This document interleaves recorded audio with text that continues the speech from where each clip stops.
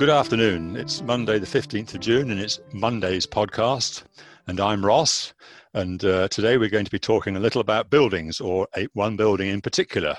And to help me do this, I've got Geoff Weeks. Hello, Geoff. Hello, Ross. And Andy Battle. Hi, Andy. Hi, Ross, and everyone as well. And welcome.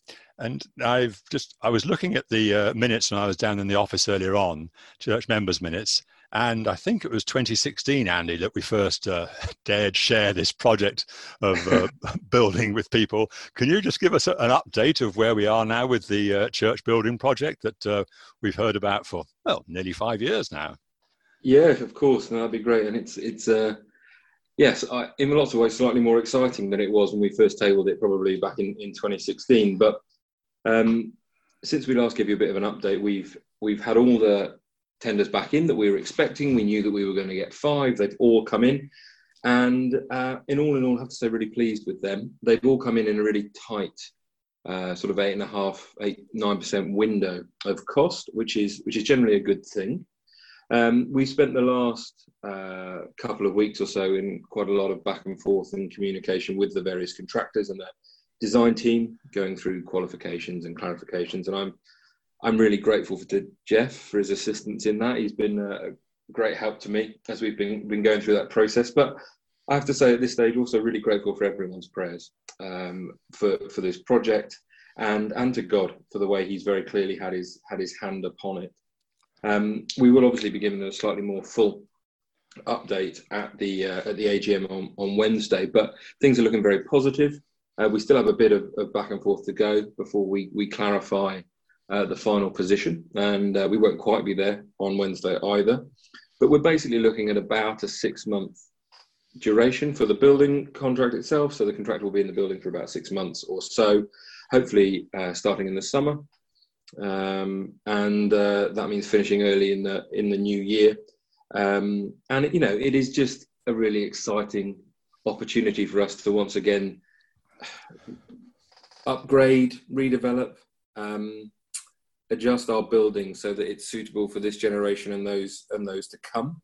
And it is an exciting time. It's a significant time for the church. It's a time that is leading to some disruption for us, maybe some compromise or some change in the way we do things, maybe some sacrifice as well. But we're obviously really conscious that God has blessed the church through the times that the church has travelled this path before, and Geoff's with us in part, obviously, because he had a great involvement in at least some of the previous escapades of the church in development. And Geoff, I don't know, do you want to just give us a little bit of an overview of the journey that we've travelled the church in building terms in the past?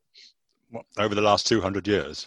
Although, as best you can remember, Geoff, really. Thank you. Well, it's interesting you should say that I've been involved in some of it. My memory doesn't quite go back 200 years, Ross. Yeah, okay. But it is the case, actually, that what we're doing at the moment, what we're proposing to do at the moment, is not actually in a vacuum. It's in a particular context. In fact, it's in a number of contexts, really. And one of the contexts is a historical context. And we can actually look back with thankfulness to God for all the provision he's made for us as a fellowship in terms of, amongst other things, our buildings. And I was just thinking about this morning, and it did occur to me that every time something was proposed and happened, there was a reason for it. We had a reason, and it was a gospel-driven purpose that drove us. And I really feel that's what's behind this current scheme as well. Another thing was that in all of these schemes, there was never a good time, never an easy time to do it. There was usually financial problems, and at the present time, we've got our own difficulties. But God has always blessed what we have done, that we prayerfully put to him. We believe he's led us and has fulfilled his own purposes in blessing both us as a community and the wider community as well.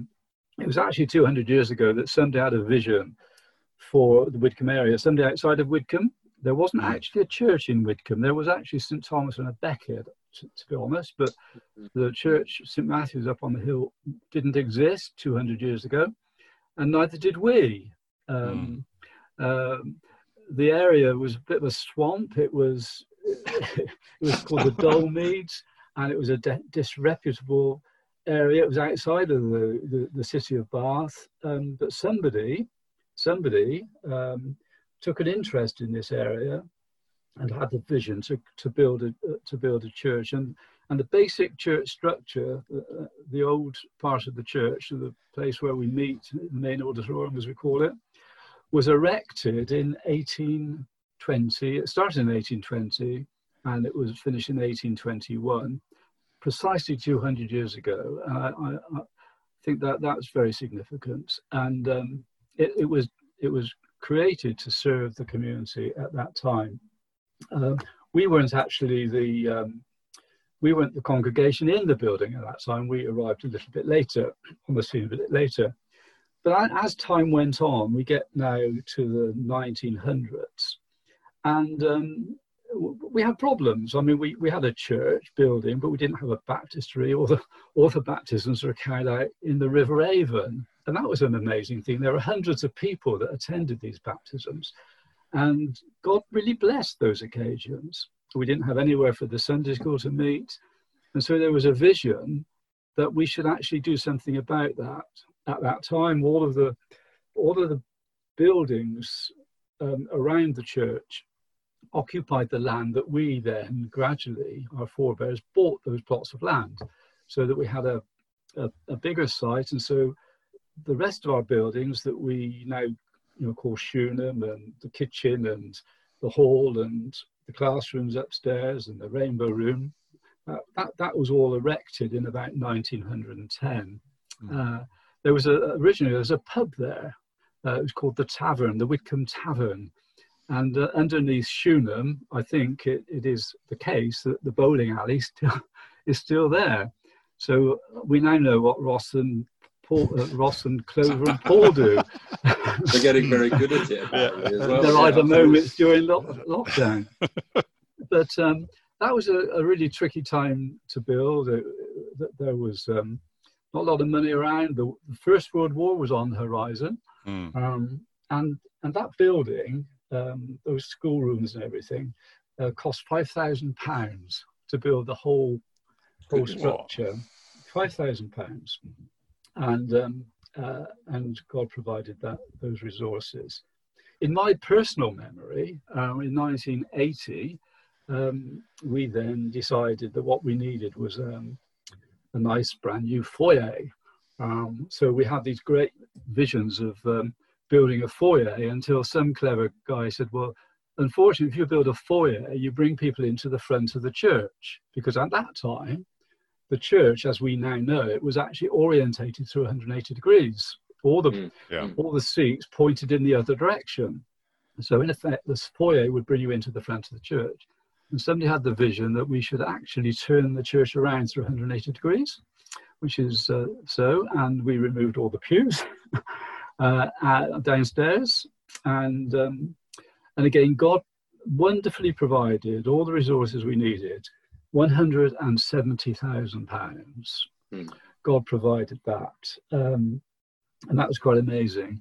But as a result of removing those pews and doing all those works, God has blessed us and the community. We're able to carry out ministries now that we would never have thought possible at that time. And so that brings us up to the present time, really, Ross and Andy. Yeah. We're faced with a scheme that's likely to cost, I don't know, say £750,000 or something. Well, in the terms that we spent £170,000 in 1980, that is not such a staggering sum of money. It's at £750,000, whatever it's going to cost us, sounds an amazing amount of money, but so did £170,000 in 1980. But God really blessed us and provided all that we needed. God's people gave sacrificially. A man and a lady sold a field and brought the money to the church leaders' feet and said, we'd like to give this money to the church. And those people were against the scheme in the first place. I remember having a conversation with them, and the gentleman concerned said, Geoffrey, it's not right. It's not right. But God changed that man's heart, and afterwards he apologized to me, which was a lovely thing for him to do. So I'm thrilled about this, and I really feel that on the basis of what God has done in the past, he's going to bless this work and bless the community through us. Sure. I mean, Geoff, what's your take on how these projects have changed church life? Well, particularly take the last project, obviously, because you were much more involved with that. What's your take on that? The last project enabled us to be far more open to the community. I have to say to you, Andy, that the only entrance and exit into the church was off the Shunan end. That was our main entrance in. We didn't have an entrance off the car park. So by building the foyer, we're actually able to showcase the church a little bit better. And so having the foyer also gave us the opportunity to bring people in more easily than we would otherwise have done. But as I said, the removal of those pews enabled us to actually have a far more flexible space in which to work. So it used to be called the sanctuary. And that's how we viewed it. It was a sanctuary. But now, it is now the place where God's people meet for worship and praise, but where we do various ministries as well. And so, as I've said, the International Cafe is a typical example, but other things as well.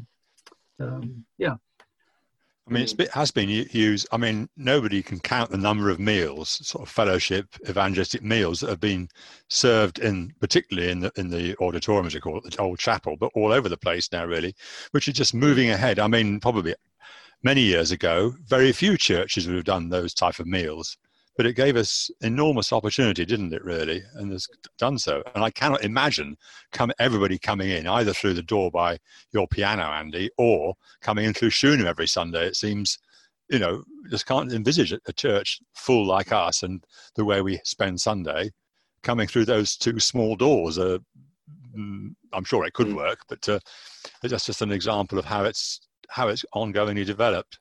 Very encouraging. Absolutely. Well, you're encouraging us to think on, Geoff, about this, and you feel, I think, working with Andy, you're very well satisfied, if not very encouraged, by all the work that's been done, that we're in the right sort of place, the right sort of time now to progress again.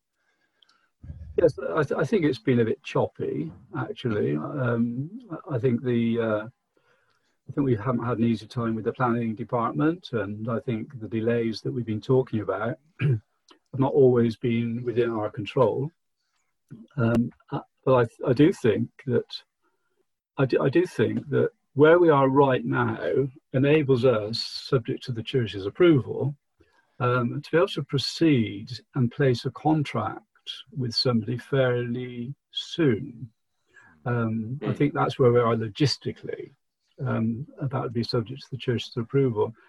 But with COVID, which has caused all sorts of damage and harm and what have you, there are blessings coming out of this, really, and it's unlikely that in any event the government would allow us to function as a church in the way that we would expect to function for some long time yet, which does actually mean that our church is likely to, as a building, is likely to be unoccupied, which gives us a brilliant opportunity to get the contractor in and out about the time that we ourselves would be permitted in law, I should think, to enter that building. So we could, it's going to be to the advantage of the contractors and therefore to our advantages as well. So I can't help feeling that God has his hand controlling this situation.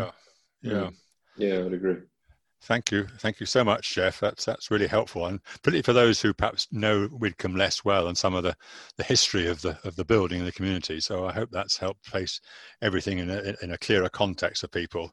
We're just about through our time, but Geoff, would you like to pray for us as we close, please?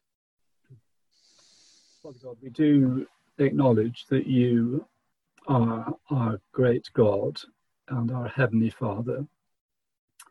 And we do also acknowledge the fact that you are in control of all the events concerning our lives individually and our life as a church community. And indeed, of course, throughout this world, there's nothing that happens that is not within your control and within your will and purpose. We thank you for that. And Lord, we have spoken about things relating to how you've blessed your church here at Widcombe in the past by providing us with buildings and the resources both to erect those buildings and to make those buildings, put those buildings to work. And Lord, as we look to the future, the present, near future and into the longer term future, beyond anything we can see, we can be confident because you're a faithful God. You do not change, that you will go before us. So, Father, we thank you for all of the hard work and the resources that have been applied to this task. We thank you for the professional team that you've given to us. And we ought to now pray that you would lead us to make the right decisions as a church and that you would enable us, with the help of the professional team, to make the right choice as to who undertakes this work on our behalf. Father, we commit this whole project to you and thank you for your goodness towards us. Amen. Amen. Amen. Thank you very much, Geoff and Andy. Yes, thanks, Geoff. Helped everybody. And I guess if not beforehand, we'll see you on Wednesday evening when we zoom into our AGM. Look forward to it. Yes, may there be much joy there. Indeed. Thank you all then. Okay, bye-bye now. Thanks, Ross. Goodbye, everyone. Okay, bye.